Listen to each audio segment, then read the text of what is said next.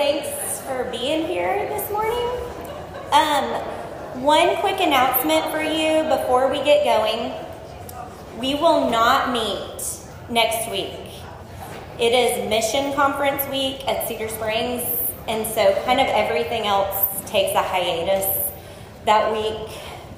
If you do go here, and even if you don't go here, I would love to invite you to come and be a part of everything that's happening with Missions Week. And so you can look on the website and kind of see the various times and things that are being offered. It's a fabulous week, but we will not meet here. And so the next time that we will be together is in 2 weeks, John 16, and that week will also be a fellowship week. So it'll be a good time. But this morning, we are digging into John 15.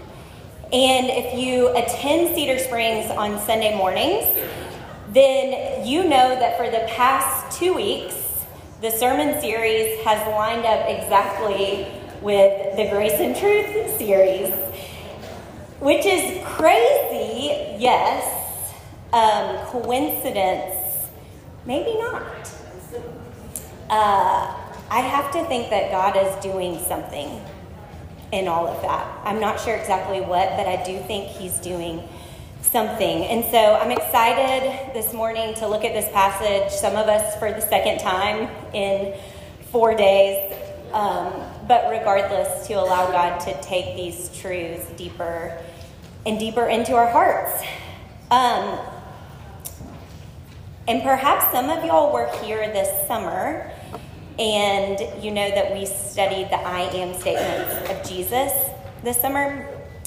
What you probably don't know is that the reason that we studied the I am statements is actually because of my own personal journey through this passage that we're going to look at this morning and Jesus' claim to be the true vine. God used it in a really significant way in my life over the course of like 6 months last year to really do a deep work in me. And so I really got curious about the other 6 and decided to bring Summer Study along for the journey. And it was fabulous. But the funny thing is that this past summer, the only I am statement that I didn't get to teach was this one. The one that really was deeply personal to me. And so it's really been sweet this week, the past couple weeks, that God has brought it back around. And I do get the opportunity to just share with you some of what God has shared with me really over the past year and a half. And so I'm excited to do that this morning. It feels really personal for me. And so my prayer is that it would meet you in a really personal way as well. So let's pray to that end, and then we will worship together. God, you know how much I love this passage. I thank you for the ways that you've used it in my life to convict me, to challenge me, and to change me deeply. I'm so grateful. And my prayer is just that you would do that for this room of women this morning, that you would use these truths to convict us, to challenge us, to encourage us, and most of all, to change us. We know that you can. We ask that you would. It's in the name of Jesus we pray. Amen. Y'all go ahead and open up your Bibles to John chapter 15. We're going to read together. Remember that we are right in the middle of Jesus's farewell discourse, right? So his goodbye speech to his closest friends. He's continuing to prepare them for how they're going to carry on his mission after their death. And so this that we're going to read just now is what he says to them as they rise to leave the upper room and they start to make their way to the Garden of Gethsemane, where he will ultimately be arrested. So John chapter 15, Jesus speaking to his disciples. I am the true vine, and my Father is the vine dresser. Every branch in me that does not bear fruit, he takes away, and every branch that does bear fruit, he prunes, that it may bear more fruit. Already you are clean because of the word that I have spoken to you.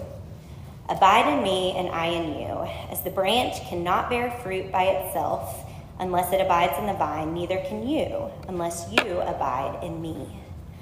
I am the vine, you are the branches. Whoever abides in me and I in him, he it is that bears much fruit. For apart from me, you can do nothing. If anyone does not abide in me, he is thrown away like a branch and withers, and the branches are gathered, thrown into the fire, and burned. If you abide in me and my words abide in you, ask whatever you wish, and it will be done for you. By this my Father is glorified, that you bear much fruit and so prove to be my disciples. As the Father has loved me, so have I loved you. Abide in my love. If you keep my commandments, you will abide in my love, just as I have kept my Father's commandments and abide in his love. These things I have spoken to you, that my joy may be in you, and that your joy may be full. This is my commandment, that you love one another as I have loved you. Greater love has no one than this, that someone lay down his life for his friends. You are my friends if you do what I command you. No longer do I call you servants, for the servant does not know what his master is doing, but I have called you friends. For all that I have heard from my Father, I have made known to you. You did not choose me, but I chose you and appointed you, that you should go and bear fruit, and that your fruit should abide, so that whatever you ask the Father in my name, he may give it to you. These things I command you, so that you will love one another. If the world hates you, know that it has hated me before it has hated you. If you were of the world would love you as its own. But because you are not of the world, but I chose you out of the world, therefore the world hates you. Remember the word that I said to you, a servant is not greater than his master. If they persecuted me, they will also persecute you. If they kept my word, they will also keep yours. But all these things they will do to you on account of my name, because they do not know him who sent me. If I had not come and spoken them, they would not have been guilty of sin, but now they have no excuse for their sin. Whoever hates me hates my Father also. If I had not done among them the works that no one else did, they would not be guilty of sin, but now they have seen and hated both me and my Father. But the word that is written in their law must be fulfilled. They hated me without a cause.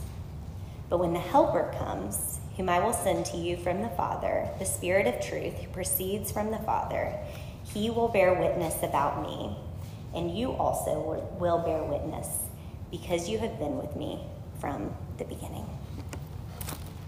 This is God's word. Thanks be to God. Okay, so walking along the road with Jesus, questions, confusion, anxieties, no doubt all those things like swirling in the disciples' minds as Jesus has just told them that he's about to die, he's about to return to the Father. And it's into that place that Jesus offers up these words. He gives them this illustration of a grapevine. And he does it to really drive home some important truths that they needed to hear and that they needed to remember then if they were going to make it in the days and the weeks and the years to come. So he's preparing them for his departure. And honestly, did y'all just marvel at this section of scripture? I just kept thinking, I know how hard it is for me to prepare my very capable, very involved parents who are grandparents, to keep my kids when Josh and I leave town for a couple days. I cannot even imagine the task of trying to prepare 12 very unlikely humans to carry on the mission of God after you are gone. I'm how does one even do that? But that's exactly what he does in this chapter. And he does it so simply, but he does it so profoundly. It's amazing to me. I just marvel at how he did that. But I do want to challenge us this morning that we don't just want to marvel at what he did. We don't just want to marvel at his care and his concern and his wisdom that's displayed in this passage for his disciples then. We also have got to see that what he was telling them has not lost an ounce of its value or its relevance for us today, right? Like, the call is still the same. And the circumstances are still mostly the same. All of us in this room, we are still being called to follow Jesus and to carry on his mission without him physically among us anymore, like in a body. Same call, same mission, same world, same God. Just different disciples, right? And so the invitation this morning to all of us is to lean in and to let these words of Jesus instruct and strengthen us the same exact way that they were intended to instruct and strengthen his disciples then. Okay? I'm going to take this off because can you all hear this? I can.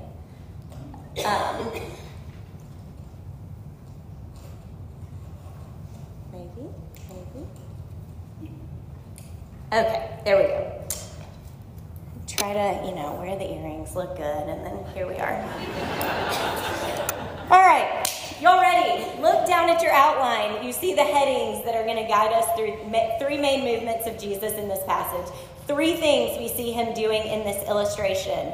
First of all, we see him establishing identities. Okay, he's going to lay a foundation right off the bat, who he is, who we are.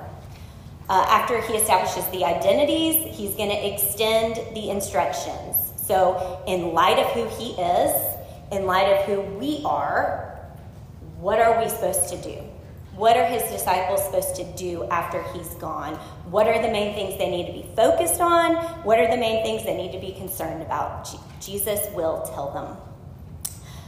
Finally, after the identities are established, after the instructions are given, Jesus prepares them for the opposition that should be expected as we follow him in a world that is opposed to him. Okay, so firstly, establishing identities. The first thing Jesus does as he begins this illustration is he simply and clearly establishes who is who in this picture. He does not want there to be any confusion about the roles, about the positions that we occupy. So in this illustration, we've got the vine. Jesus says that he is that vine. We've got the vine dresser or gardener. He says the Father is the vine dresser. And then finally, we've got the branches. That's where we fit in. He says that we, his followers then, his followers now, we are the branches. And so the question really is, what does all that mean? Why this metaphor? What is Jesus getting at? Why this wording? And so let's look at that together and see if we can kind of figure out what he's meaning. So first of all, Jesus says he is the vine, and not just the vine, but what does he say? I am the true vine, right? Okay, so why does he say this? What does he mean?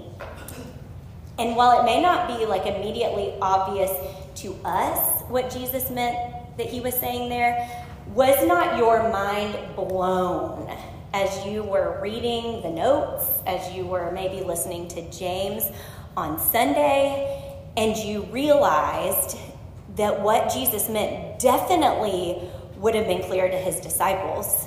They would have immediately been thinking of all the times in the Old Testament that God's people were referred to as the vine, right? God had called his people to be a vine that he rescued out of Egypt, that he planted in the promised land, that he called to bring life and to bear fruit and to be a planting of display for all the world. to see of who God is, but over and over and over again, his people had failed miserably. They had not been the vine that God had called them to be. They had not done the things that God had called them to do. The disciples would have known that. And they would have realized the magnitude of what Jesus was doing here in this I am statement when he not only takes the Old Testament name of God and applies it to himself like we've seen him do with all the other 6, but this time, in this one, he takes the Old Testament name of God's people also and applies it to himself. When Jesus says that he is the true vine, he is making a statement of substitution. What God's people had failed to be and to do, Jesus had come to be and to do perfectly in their place. To live the life we never could have lived, to die the death that we deserved to die. Jesus came to stand in our place, in your place, in my place. And so we see that in calling himself the true vine, he is establishing his identity as their all-sufficient substitute, first and foremost.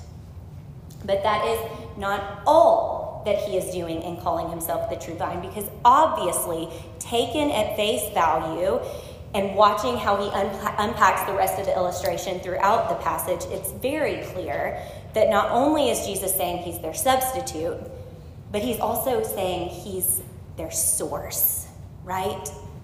Like, what is a vine other than a source point? It's the point upon which the branches rely. It's the point from which all the branches receive nutrients and water and all that they need for life. It's the point in which the branches rest. And so we have to assume that in choosing this illustration, in calling himself the vine and his people the branches, that Jesus is clearly wanting to draw a parallel between what a literal vine offers to its branches on a physical level and what Jesus, the true vine, offers his branches on a spiritual level. He's establishing that he's the one and the only source from which all life, all hope, all joy, all growth flows. He is our substitute, and he is our source. And we hear this, and we're like, that is awesome.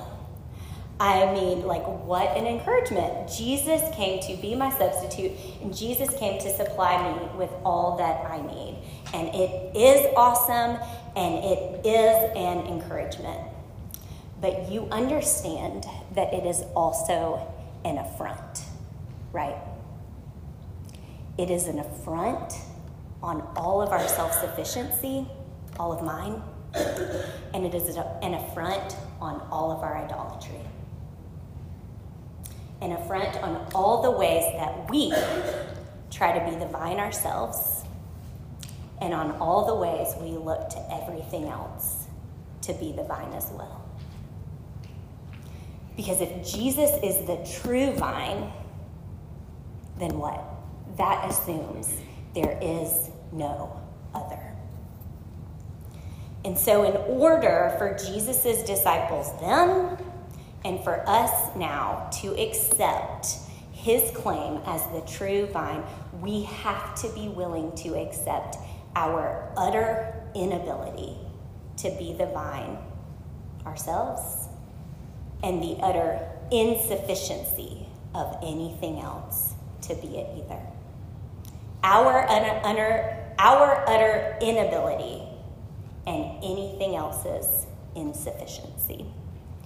We have to be willing to admit that we desperately need a substitute, and we have to be looking to him as our only source of hope and life and joy. And so I just have to pause and ask us this morning, are we? Am I? Am you? Are you? Are you trusting in Jesus to be the true vine? Or are you looking to yourself or to other things to do what only he can do? To be who only he can be. If Jesus is the true vine, it assumes that there is no other. Jesus says he's the true vine, there is no other. And then he says that we are the branches. And so while we've established that there's only one true vine, we see Jesus explain as this passage unfolds that there are two, right? Two types of branches, two types of people. There's those that bear fruit, and there are those that do not. The vine dresser cuts off every branch that does not bear fruit, and he cuts back, or he prunes, every branch that does bear fruit. And why does he do that? Because the vine dresser knows that a fruitless branch is what? It's a dead branch, right? And it's dead because there is no internal connection to the vine, right? So obviously it's connected externally on the outside because he says the vine dresser has to cut it off. Like there's an external connection there. But internally, there is no connection to a source of life. And so the branch is dead. The lack of fruit is really just the evidence of its deadness, right? It's the outward expression, if you will, of the inward condition. Fruitless branches are internally disconnected branches. Internally disconnected branches are dead branches, and dead branches have to be cut off. On the flip side, fruitful branches then are internally connected branches. Internally connected branches are living branches, and living branches must be cut back.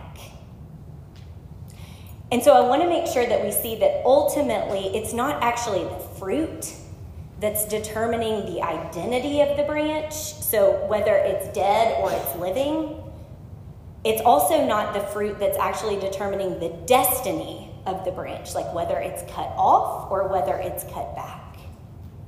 It's actually the inward connection to the vine, right, that's determining that, whether or not it is depending on and drawing life from the vine. And so, of course, we see what Jesus is doing here, right? Like, he's speaking to a reality that certainly existed in their world then. They are still right now processing Judas and the fact that he is going to betray Jesus, right? So he's speaking to a reality that certainly was existent for them in this moment, but that is still very much a reality that's alive and well for us in our world today. The reality that there are two types of branches, there are two types of people. Two types of people who would call themselves followers of Jesus. Two types of people who would call themselves Christians. And honestly, likely two types of people who are sitting in this room this morning. There are those that bear fruit, and there are those that do not.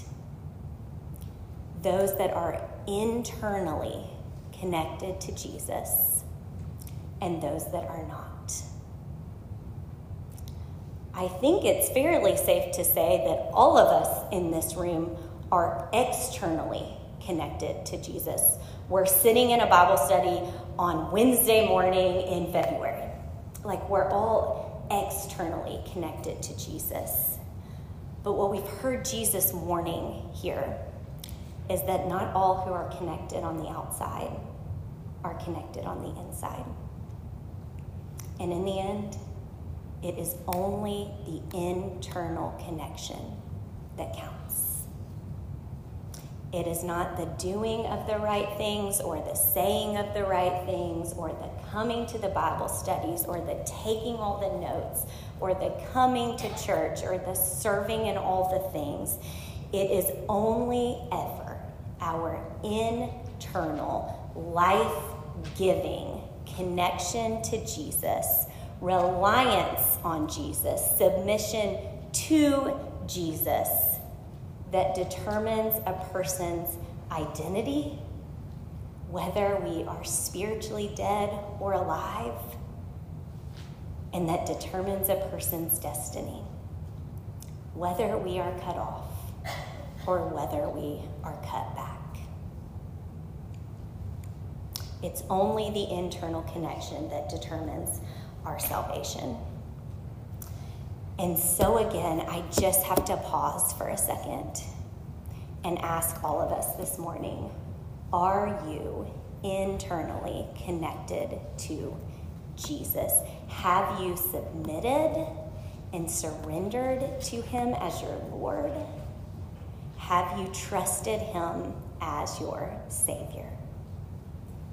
And does your life have fruit, evidence to prove it? If you sit here this morning and you know you've got the external, but you know you lack the internal, I beg you to hear the warning of God in this passage. The warning that without an internal connection, you are a dead branch. And ultimately, the destiny of every dead branch is destruction. Verse 6 tells us that after the dead and fruitless branches are taken away and cut off, they're gathered together and thrown into the fire and burned. The ultimate destiny of every dead branch is destruction. It is eternity apart from Jesus. Hear that warning this morning, ladies. But then also know that this warning, like all warnings, is not intended to shame you. It is intended to save you. It is intended to wake you up to the current reality of your identity and your destiny and invite you to place your hope in Jesus, to connect yourself internally to him by faith, and know for certain that he will most assuredly bring your dead heart to life if you do. And immediately, your identity will be transferred to the second kind of follower that this passage refers to, which, of course, is the true followers, the ones who are connected to Jesus in an internal, inward way, a way in which they are depending on and drawing life from him, looking to Jesus for hope and life and salvation. And they have the fruit to prove it. And if that would describe you today, then the good news of this passage is that you can be fully assured that you will never be cut off. Jesus over and over again reiterates that those who place their faith in him can never be snatched from his hand. If you are in Christ, you can be fully assured that you will never be cut off. But let me also tell you the most challenging news of this passage is that you should also be fully prepared to continually be cut back, to be pruned. Verse 2, every branch that does bear fruit, so every branch that is alive and connected, the vine dresser prunes that it may bear more fruit. Because any good gardener knows that the key to a healthy and growing and thriving vine is continual pruning. You cannot let them just run wild. You have to continually be working on it, cutting it back, removing dead stuff, shaping it up.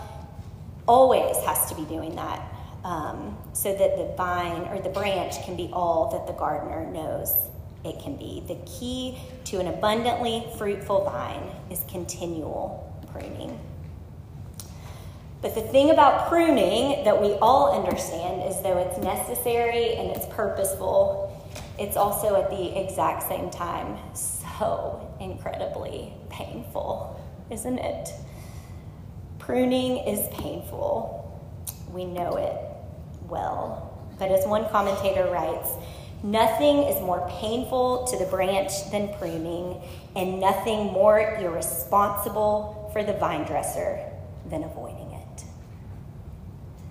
Pruning is painful, and we would rather avoid it. But thank goodness we have a God who loves us too much to allow that to happen.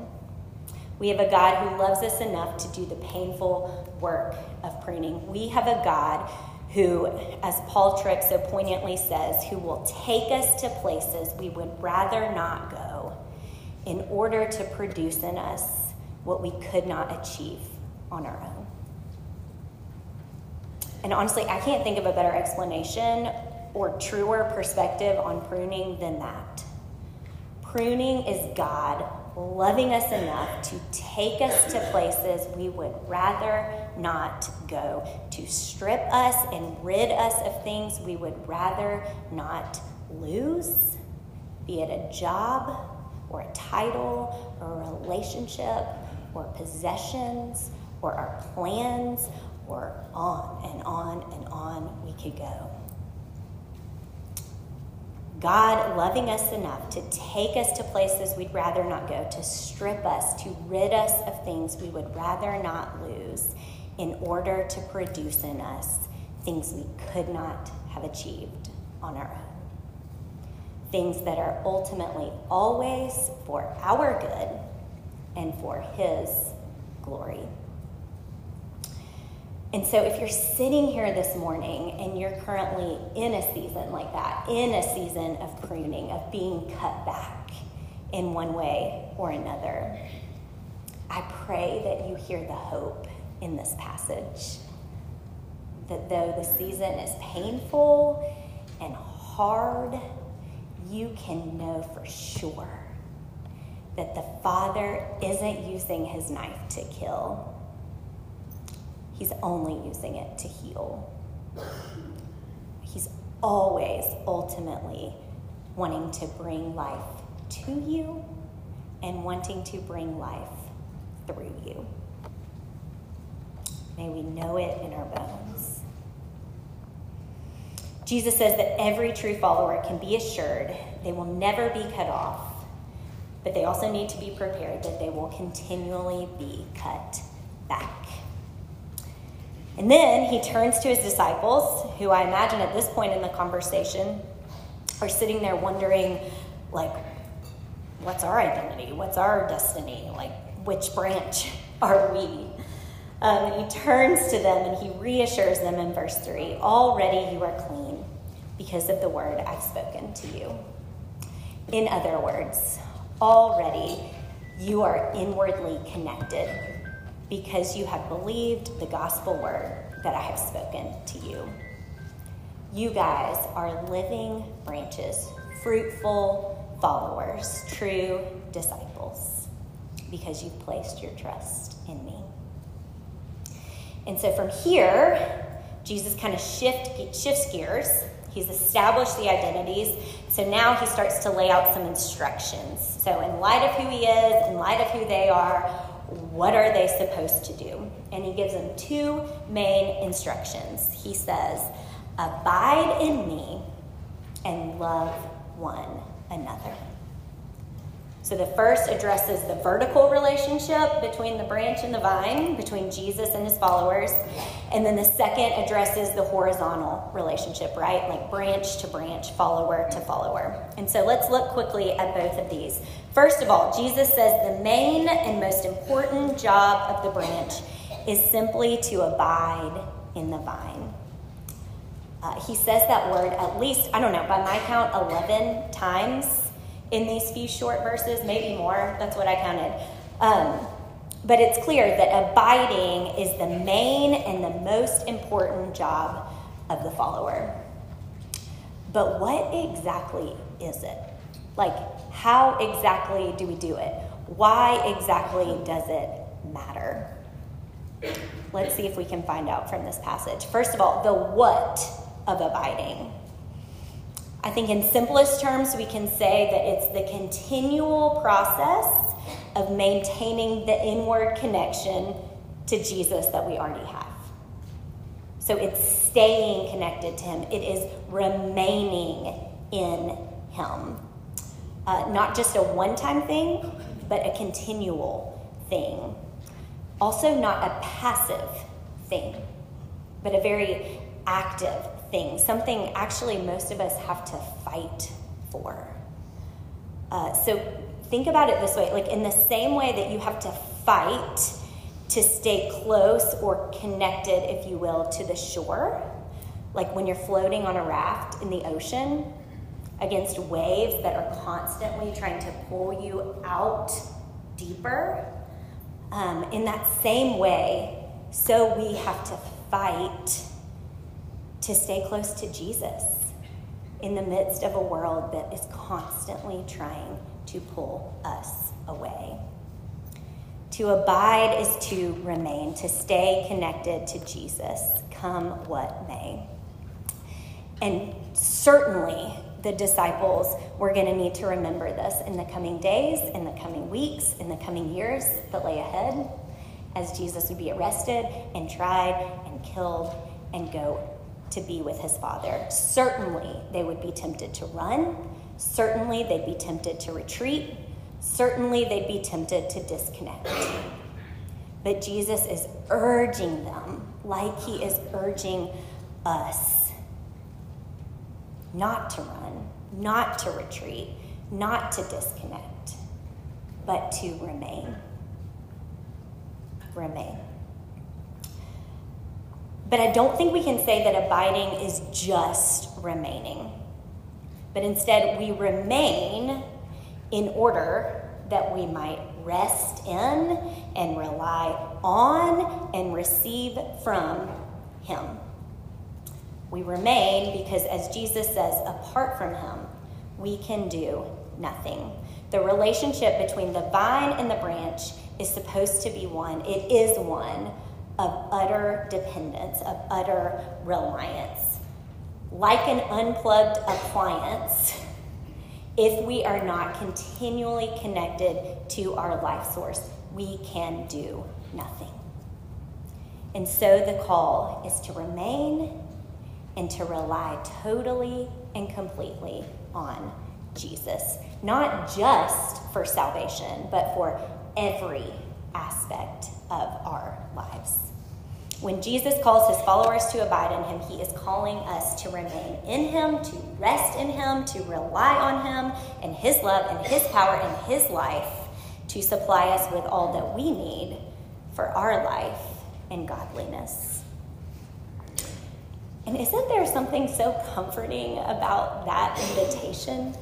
Like Jesus says, all we have to do for life and to bear fruit and to have fullness of joy is to abide in him, to rely on him. It is such a comforting invitation. And it is also such a challenging one, isn't it? We are people who do not love to have to rely on anybody for anything. Or is that just me? I don't know. But I want to be independent. I want to be self-sufficient. I desperately want to be able to do everything for myself. I like to think that apart from Jesus, I at least can do like some things, maybe even like most things. But Jesus says, apart from him, I can do nothing. Abiding is remaining in, resting in, relying on Jesus so that we can receive from him all that we need to live a life of meaning and beauty and faithfulness. Okay, so if that's the what, then what's the how? Like, how do we practically do it? And really the answer is just anything that fosters that connection, right? Like anything you do that keeps you close to Jesus is the how. He mentioned some givens in this passage. So remembering his love, reading and obeying his word, spending time talking with him in prayer. These are all givens. And these are all so important. These are the main ways that we abide in Jesus. But obviously, there are so many other ways that we can do this too. James talked on Sunday about putting scripture in places where you see it to remind you. He talked about playlists that you play in the background to keep that connection going as you're going about your day. It can look so many different ways. But ultimately, our homework said this, and I liked it. The key is cultivating a loving, obedient, intimate relationship with Jesus. So what are you doing? What can you do in your life to help foster that? It'd be really fun to kind of talk in your group about ways that you do this in your current season of life that might be helpful to other people in your group. Okay, so that's the what of abiding, the how of the abiding, but finally, why? Like, why does Jesus call us to do this? What can we expect from a life spent abiding in Jesus? Two main things this passage promises. One, that we will bear fruit, and two, that we will experience fullness of joy. The result of abiding is not a life of perfection, but it is a life of progression, of growth, of transformation, and production of fruit. It's hearts and minds and wills and lives that are more conformed to the heart and the mind and the will and the life of Jesus. More than we were a year ago, more than we were 10 years ago. A life growing in Christ-likeness, a life growing in fruitfulness, and a life abounding in joy. Deep joy, his joy, fullness, he says, of joy. And isn't that really what we all want? Like, isn't that what we're all looking for in all the wrong places? Jesus says the way to get it is abiding in him. Jesus says, abide in me, and then he says, love one another. So if the main job of the branches in relation to the vine is to abide, the main job of the branches in relation to one another is to love each other the same way that he has loved us, which was how? Sacrificially, right? At the cost of his life, at expense to himself. For the past 3 years, Jesus has loved these men tenderly, patiently, faithfully, lavishly, graciously, despite their mistakes, despite their mess-ups, despite their not getting it all the time. He has loved them unconditionally. And this is the kind of love that he is now calling them and that he's now calling us to extend to one another. Why? Because just like abiding in him, their love of one another was going to be essential to the equation of how they were going to make it without him physically present among them. How they were going to continue his mission after he leaves. Of course, they needed to be connected to him first and foremost, but they also needed to be connected to each other. And the same is true for us today. Guys, we were never intended to do life following Jesus alone. Never. We were always meant to do it in the context of a loving community. Community just like this one. God, in his kindness, has given us each other that we might be instruments of love to each other, strengthening each other, encouraging each other, looking out for each other, sacrificing and laying down our lives for each other, loving each other despite our mistakes, despite our mess ups, despite our struggles, despite our failures, tenderly, patiently, faithfully, lavishly, graciously. Followers of Jesus must be people who are abiding in him, remaining in him, receiving from him, relying on him for literally everything. And we've got to be people who, rather than competing and comparing and criticizing one another, are committed to sacrificially loving one another as he has loved us. Why? Because what Jesus tells us in this passage is because the world is gonna hate you. The world is gonna hate you. Before leaving this illustration, Jesus is very clear with his followers that they and that we can expect that because of our connection to him, the world is going to be opposed to us. The world is going to reject us. The world is going to hate us. Jesus says to them, if you were of the world would love you as its own, but because you are not of the world, but I chose you out of the world, therefore the world hates you. In other words, the world will hate you because you're chosen by and you're connected to me. You will be guilty by association. It is easy to forget that while following Jesus brings both joy and life, it also brings rejection and suffering and opposition from the world.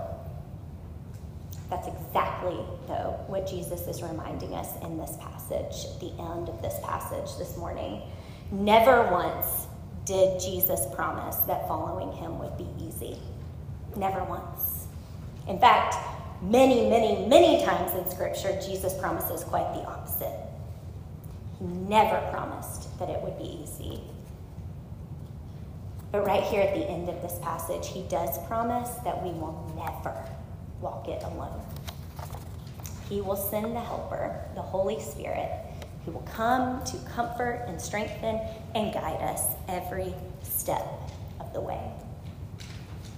So as we close the chapter, if you were to keep reading, you would see that Jesus says in the very first words of chapter 16, I have said all these things to you to keep you from falling away.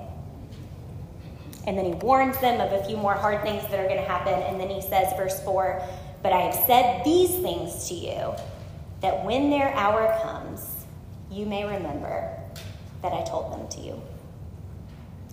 And so you hear the purpose of Jesus, right, in everything that we just laid out in this passage. Everything he just said about who he is, who we are, everything he just called us to, abiding in him, loving one another, everything he's prepared us for, rejection, opposition, hatred of the world. All of it is ultimately intended to keep us from falling away. To keep his disciples then and to keep us now from falling away. He has said these things to us today so that when the hour of trial, when the hour of testing, when the hour of opposition comes, we can remember that he told them to us and we will not fall away. So take heart, Jesus follower.